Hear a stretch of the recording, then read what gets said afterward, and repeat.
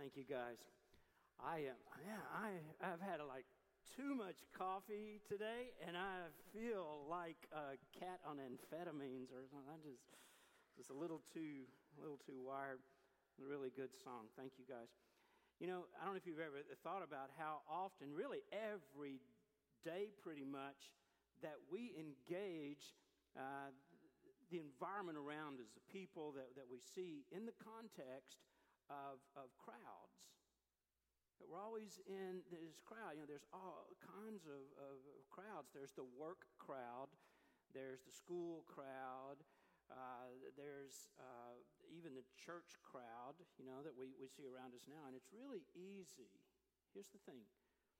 It's really easy to confuse our associations within all these crowds with the experience of authentic community. You know, we get the idea because I'm around people a lot and, I see folks everywhere I go, and I'm always in the midst of these bigger groups that I'm in community. Crowds are drawn together by activities rather than really, however, seeking relationships or any kind of deeper meaning in our life. And that's what we're going to talk about today. And you can see, already that's kind of a theme for the entire morning, as we worship together. And I want you to think about, the movie crowds, and there's concert crowds, and there's the crowd in Neyland Stadium, which is one of the biggest crowds you'll ever find yourself in, with UT football or even basketball. But we come together on the basis or in the context of activities. It's what we're doing that kind of pulls us together, and it's very specific according to whatever your interests are. I'm a car guy. I don't go to car shows or cruises or so much anymore, but I used to. And there's some people would be really engaged or interested in that, and other people go, yeah, that's kind of boring. I really don't care about that. So it's kind of peculiar for each one of us, whatever. Now I pull into my garage and I can close the door, and I see my neighbors and I get to know them, but I have to be intentional. I have to be very purposeful about it, and it's usually when we're all working in the yard at the same time that I can see somebody and talk to somebody, or we happen to be walking, or maybe there's, like a neighborhood event. But other than that, I really don't know a lot about the people that I live next to and have lived next to for years. And I think that's a snapshot of what's happening in our culture. Maybe that's one of the reasons why in a very recent Gallup poll, it was revealed that Americans are among some of the loneliest people in the world. And we have never felt more disconnected and lonely than we do right now, ever in history. That's because we belong. We were created to live in community. You were wired that way. You were designed that way. And that's why you feel that thing inside. So this lack of connection and all that goes with that, stunts our growth in so many ways. It impacts us, relationally and emotionally and even spiritually. And I know we think of our faith as something that I'm very independent about, and it's very personal, and it's just me and Jesus, and what happens in that relationship is really the important thing. And granted, that's absolutely true. I get that. But we were never meant to do even faith by ourselves. Never meant to do that all alone. It was always God's intention that we experience that together. So here at Calvary, it is our heart that this would become a place of connection, that this is where you would be able to connect the dots, that we would connect to God together, that we would connect to one another in meaningful relationships that get past and beyond. Hey, how are you doing? I'm fine. How are you? Fine. we would begin to experience community, and in that we would be able to love this city, to love this university, to love your high school and the place where you work, and to connect others to Jesus so that they would know, this love and this grace and this beauty and this way to live. Now, there are some things that come against that shove back against that, some inhibitors to us being connected in real community. One of those is consumerism. I think Doug mentioned that a moment ago and said, our community group's actually talking about that because we see that already as young adults, and we've got this long path ahead of us. And a lot of us are pulled away, and we think that if I have more stuff, because our culture is driven, we're fueled by the goal to get more, to spend more, and if I can get that thing, and whatever it is for you, if it's a device or if it's a piece of clothing, if it's a car, and you think about it and you look at it, maybe you save up for it, maybe you don't bother saving up for it, you just charge it. But you think, if I get that, yeah, then, and for a little while that works, just for a little while.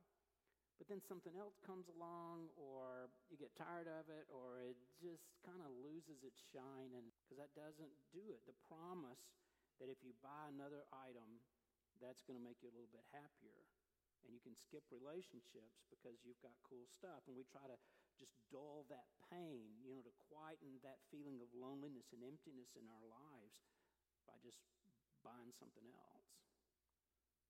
And in effect, and it never really works, does it? Because we focus on the exterior when true transformation, real change, happens on the interior. So consumerism is a pretty weak way, and it just makes false promises about, this is how you can avoid loneliness in your life, is to have this or that. Another inhibitor, I think, to spiritual growth and to transformation in the context of community is individualism. Now, we've always been, especially here in America, kind of proud of how independent we are, and and I'm my guy, and I can do this, and we're very self-sufficient in a lot of ways. But I think there's something, it seems to be on the rise, this radical individualism in our culture, which is committed only to self. And you see it especially expressed in social media, right? Everybody gets so offended so quickly. And we just become, we use these exaggerated words like outraged. I am outraged. I am so offended. I'm appalled. And you think, really? Because we kind of build everything around us, and we filter stuff through these layers of, what about me? I'm at the center of my universe, and all that you say or do affects me very deeply. I think it's a dangerous thing. We see ourselves as so independent, and we come to believe at some point, whether it's conscious or not, I don't know, that we're just kind of self-sufficient. I don't really need you, other than the superficial context of a crowd. And that's really it. Another block or wall or inhibitor, I think, is kind of connected to that, and that is isolation. And if you have a personality like mine, or maybe if you're kind of introverted a little bit, or maybe just, you're not good at the whole crowd thing, there will be a tendency, there'll be a temptation just to keep pulling back further and further and deeper into yourself. Because everything about me is personal. I talked to someone recently about their faith, and they said, well, that's private. I thought, no, it's not. Is it private for me to ask you what areas are out of bounds, and what is not? Can I ask you about, what kind of pizza do you like? Oh, I kind of don't want to talk about that. It's personal. And I know I'm being silly, but I think we've kind of created something where we don't have the freedom just to have honest discourse, just to be able to talk and to listen and to engage with each other and to say, yeah, that's okay. There's this spirit of isolationism. And I don't know if that's a word or if I just made that up, but I see that. And here's another thing I see on the flip side that I don't think is coincidental. Check this out. Addiction. All addiction occurs in isolation. Addictions occur in isolation. When I begin to say, hey, it's none of your business. When I don't need anything from anybody other than what I get from a crowd, then what happens is I am disconnecting myself from genuine community. And you know what follows on that that's hidden, that you don't see when you begin to do that, is that the end result is often that I even begin to disconnect from myself. But deep inside us, we all know, somehow we just instinctively know that we were made to be in relationships. The experience of authentic community is one of the purposes that God intends to be fulfilled by the church. If we don't do that, we're missing the mark. The church or a local community of believers is absolutely vital to your spiritual well-being. I had a roommate in college who loved the Lord, and we both kind of, came to Christ at the end of that Jesus movement, and we were Jesus freaks and all of that. But he was so disappointed by the hypocrisy that he saw in church and continued to see that, and even among some spiritual leaders that he was in relationship with, that he said, I'm not going to church. I'm not going to be a part of that. I don't want to be a part of that, but I'd like to be, I'm still a Christian, and I'm just going to do it by myself. You can't do that. We are the bride of Christ.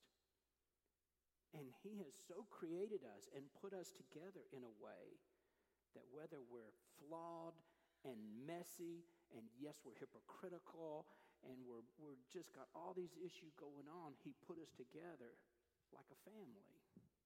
And this is how we move toward Jesus in a deeper and a better way, not in isolation. God expects us to need each other and to want to be together and to be there for one another. He's designed us to have a meaningful role in each other's lives. For that reason, in Hebrews 10:25, Scripture says this: don't give up meeting together as some have gotten into the habit of doing.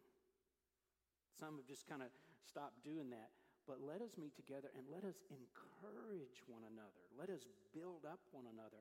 That word encourage literally means let us come beside each other.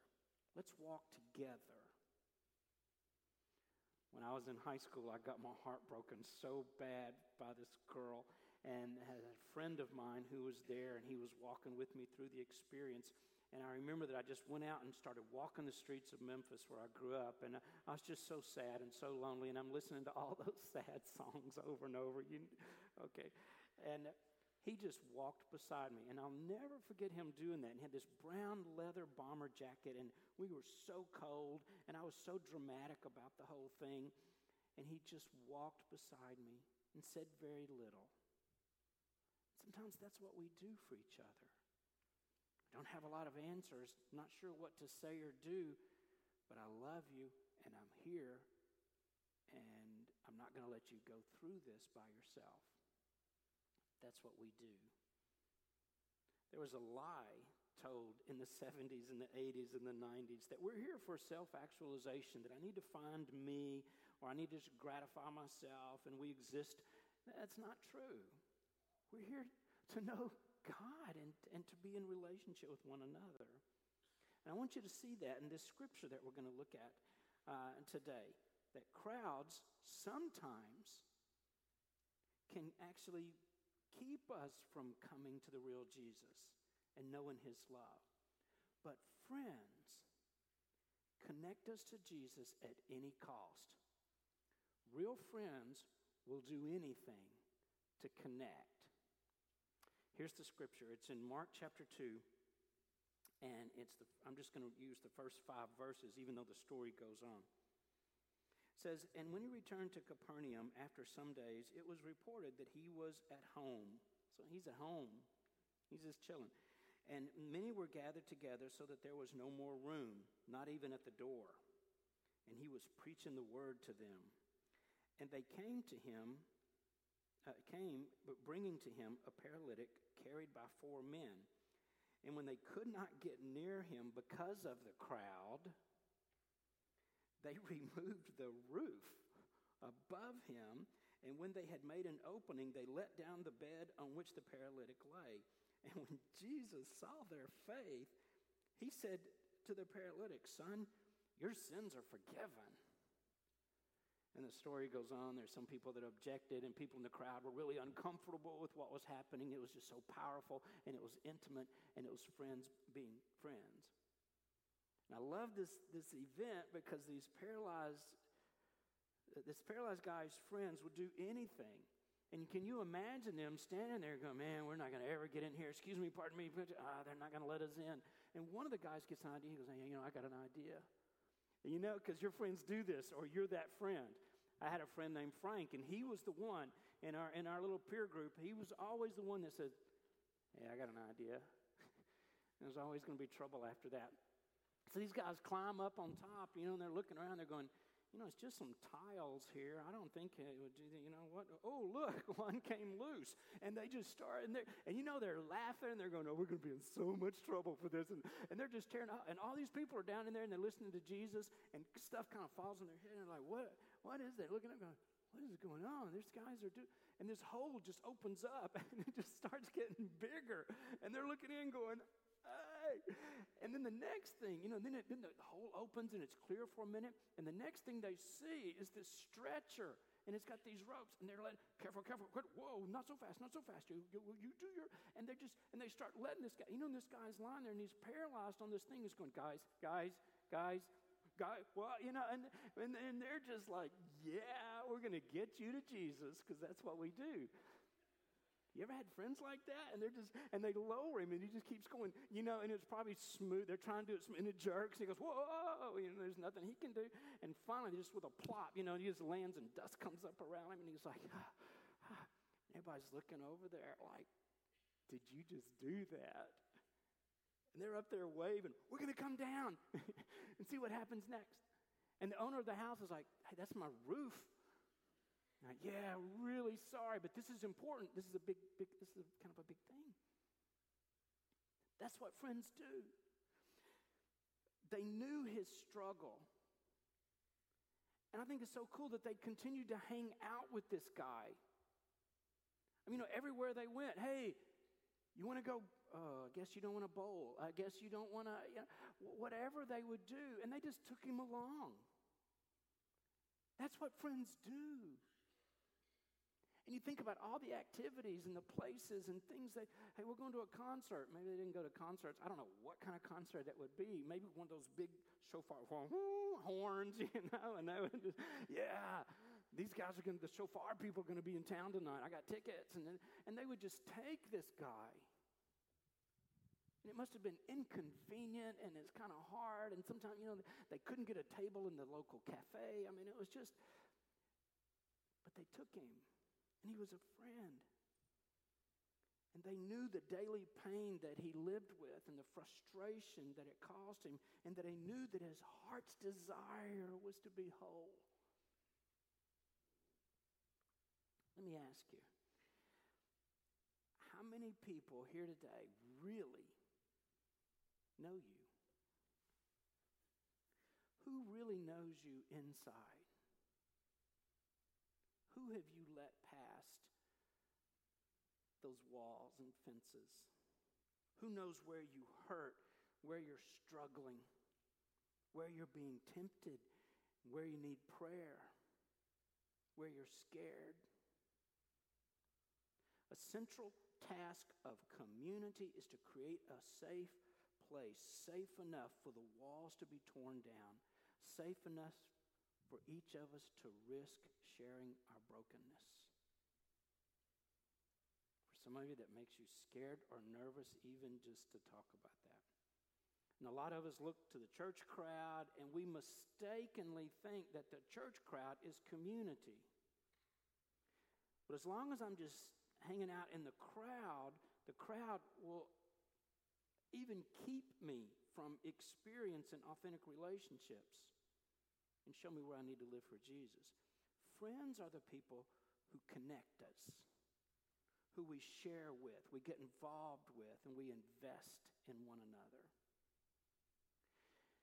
Jesus said in Matthew 18, "For where just 2 or 3 are gathered, there I am in the midst of them." I understand what that means, but I think it's interesting. He said 2 or 3, not 2 or 300, although he is, here, and he's with us. But it's not about the crowds. This is so important. Jesus lives best, I think, in the intimacy of authentic community. I had just started going to church and been going for several months, and I felt like God's calling me into the ministry, and didn't know a lot about that. And I went to a Christian college, to Union University, where Colby's going now, and I knew 2 people. Back then, the school was even much smaller than it is now. There were about 1,400 students. I knew 2 people. I just met one of them, and we decided to room together. And the other guy I'd known since high school, and he was a year or 2 ahead of me, and he was in a fraternity, and we were still friends and connected, but I just remember being by myself a lot. And there were these 4 guys in this same little apartment complex as I was, and they were meeting together, and they said, "Hey, we would like for you to meet with us." And I was a brand new Christian. These guys had grown up in the church. They knew everything, and I didn't know where anything was or how to do, I just didn't know. They were still correcting my language. I was still saying words, and they're going, "Oh, come here." Don't say that. That's a bad word. But we began to meet together every Thursday night at 9 o'clock. It was very casual, and we would just talk together about the week, where we had failed. And I remember being very guarded because I'm still trying to impress people, and I'm still living out of the shame and out of my past. And I don't want them to know some of this junk, and but I noticed they were just so freely sharing stuff and saying things. I think, "Oh my goodness, did you just say that? And you just admit that in front of everybody?" But there was no shame.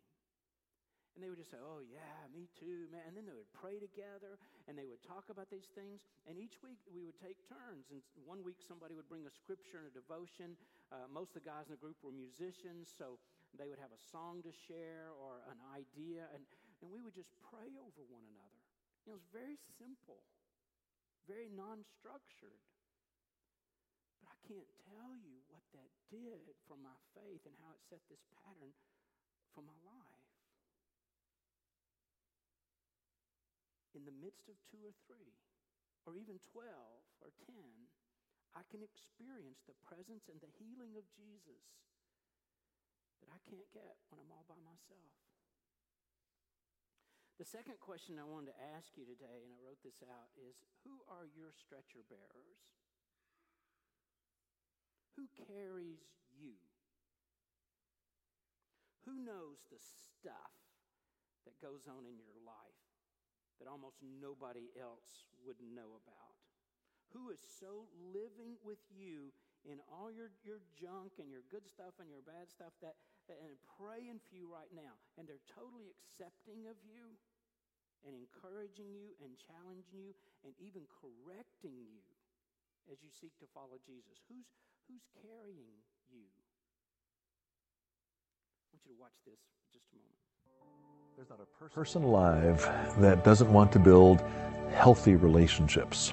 I want it, you want it, we all want it. What does it take to build a healthy relationship?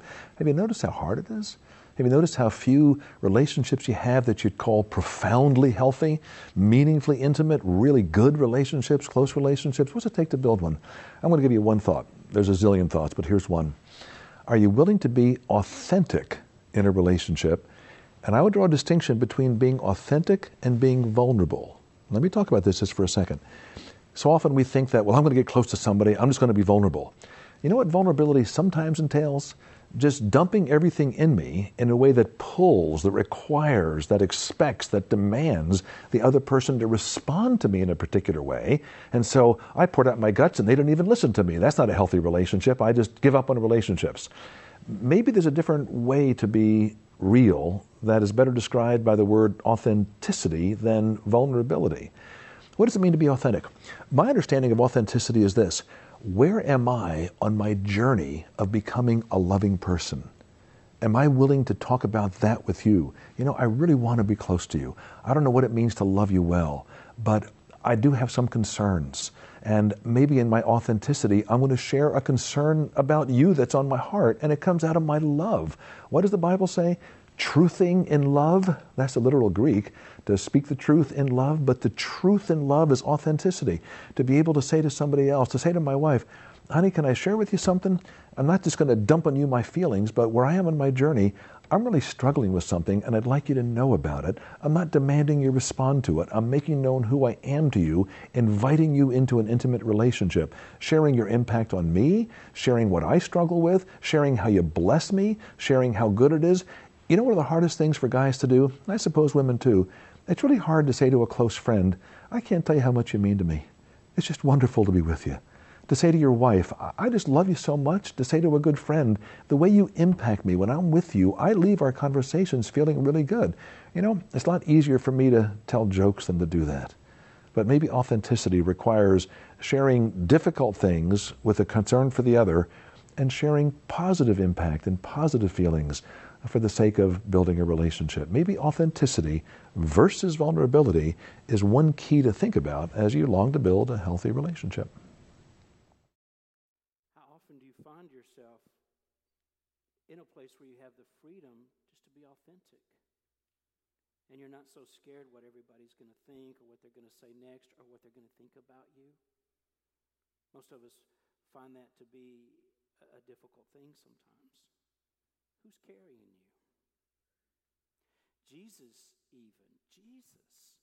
knew that he could not fulfill God's purposes in his life. This is Jesus. And make it all the way to the cross without authentic community.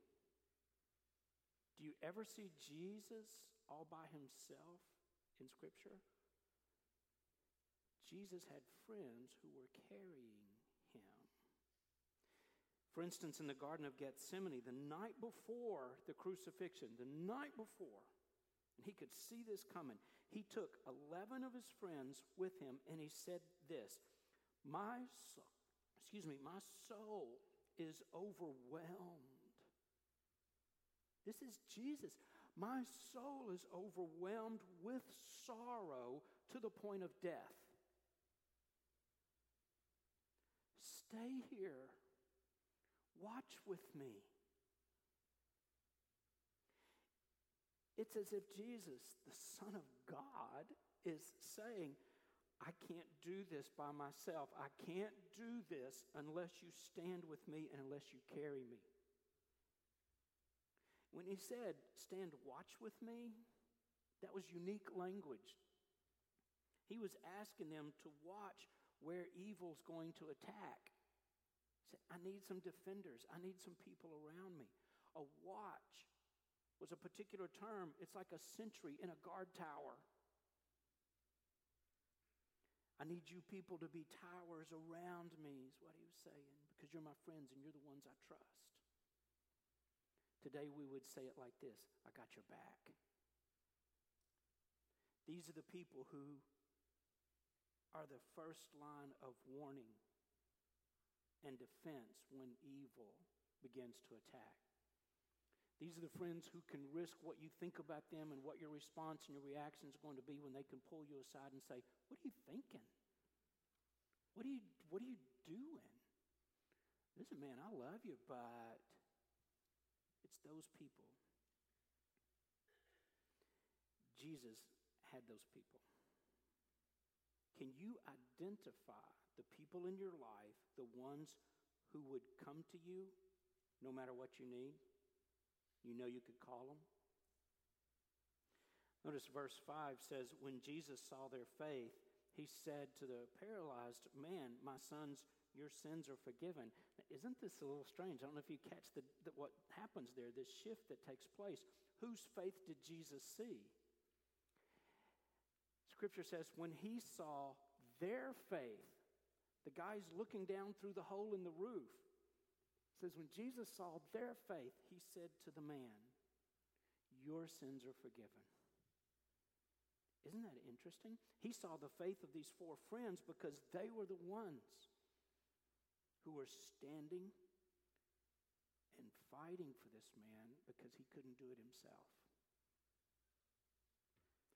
The first thing am discovering about hanging out in authentic community is that your fears and your vulnerabilities and all of that actually become strengths. That's the synergy of this group faith. It's the faith of this man's friends who bring him to Jesus and enable him to be transformed, to be healed. Another thing I notice is that community provides specific and unique opportunities for ministry. There's things I've gotten to do in the context of community that I could never do by myself. It gives us this platform, this place, the strength to be able to minister in personal ways that you couldn't do alone. Another thing I've noticed is that when we connect, we're challenged into these life adventures. We live new experiences and have these really incredible experiences and adventures together that you'd never have by yourself. The paralyzed man would never have been lowered through a roof with Jesus. I mean, he talked about that for the rest of his life. Yeah, well, what happened? Okay, you're not going to believe what my friends did. They tore this guy's house apart to get me down. I mean, it was probably on Instagram. I mean, it was just this, there's this video with it. It was just this cool thing because love challenges you and encourages you and pushes you to do more than you would just do when you're on your own.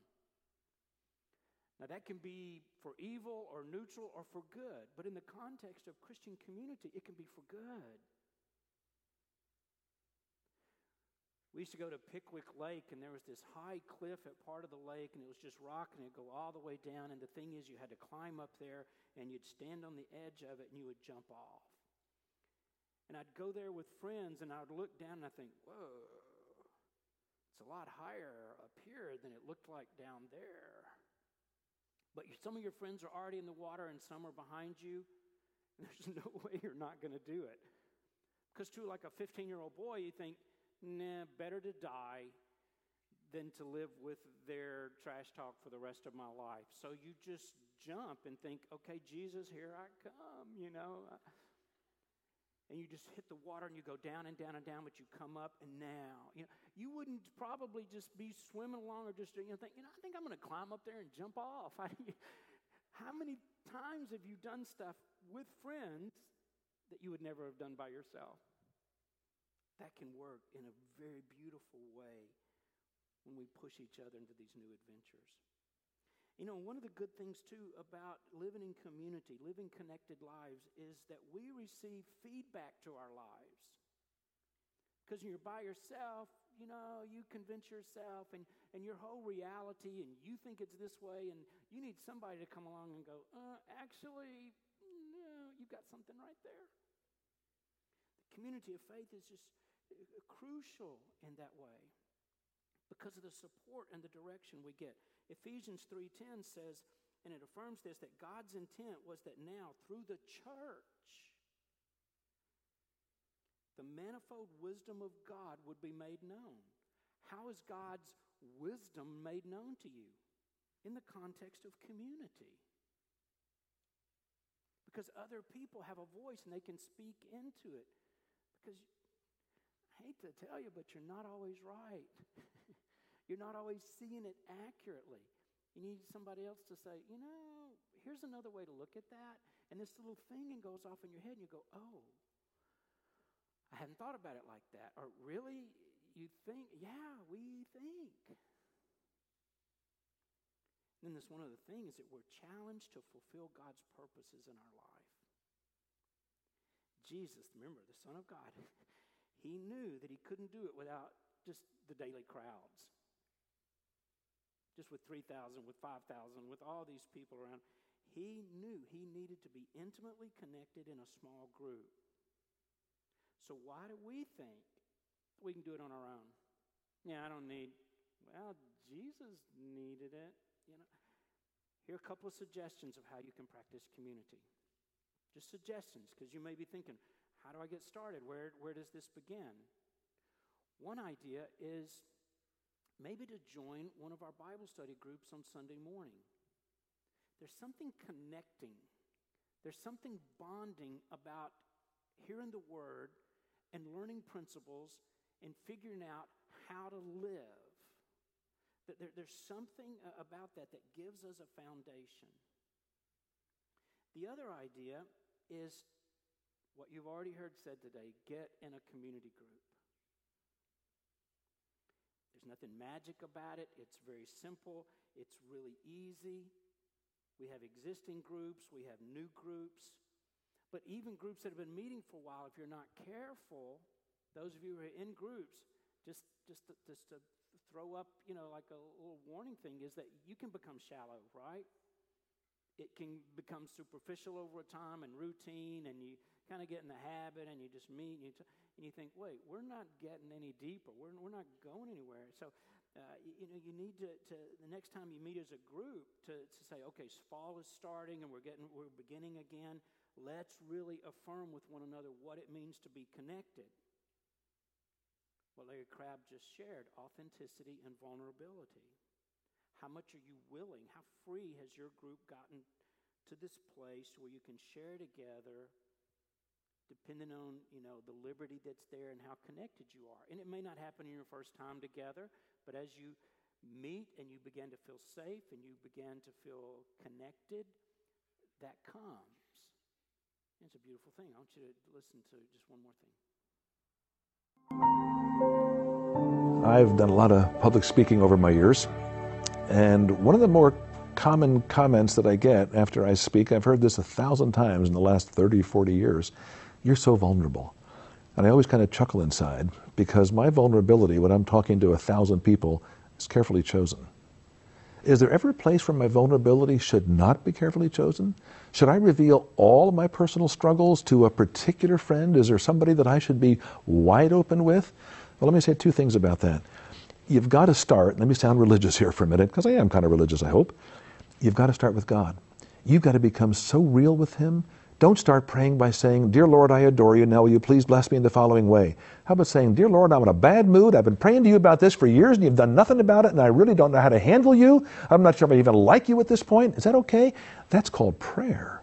That's called relating to God. Now, there's a certain level of disrespect that can veer over into blasphemy. I'm not recommending that, but I am recommending authenticity. I'm recommending that you be who you really are, sharing everything within your heart. Why not? He knows already anyhow. That's point one. Point two, I would hope, this is a principle I'm living by in my life, never go to your grave with an unshared secret. Most of our lives are untold stories.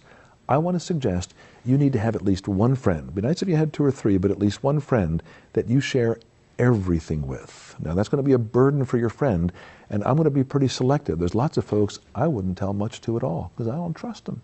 But I have a couple of friends that I'm willing to share everything with.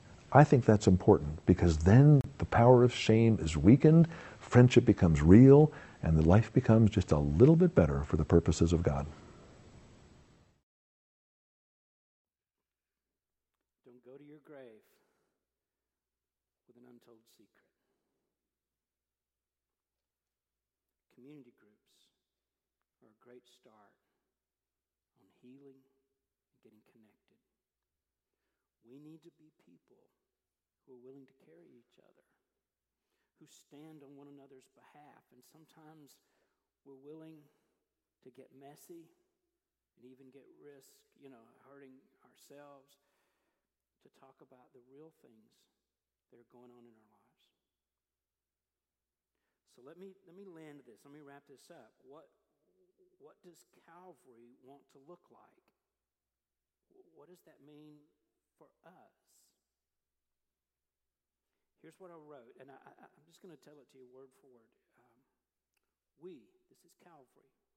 We are a collection of groups of people who are seeking to put the needs of others ahead of our own. We're servants, ministers to one another, who watch out for each other, care for one another, and encourage one another to live for Jesus, to be more like him, and to share his love with a desperately lonely world. That's who we are. That's who we want to be. In this church, you can't get to know everybody equally. And God doesn't even expect you to. But you can connect with a community and make it your goal to build them up. Because that's what love does. That's what love does. God wants us to leave our isolated lives, to join together in uncommon community for our sake, but for the sake of connecting diverse communities to a lifestyle that's devoted to Jesus, and for the sake of our healing, for the sake of the kingdom, for the sake of this community. There's something very compelling about people who are willing to connect. I think it's one of the things that's missing and longed for in our society. Whether you're on the UT campus, in the halls of your high school, your job, your neighborhood, even in your own families, to be connected. How will you intentionally and purposefully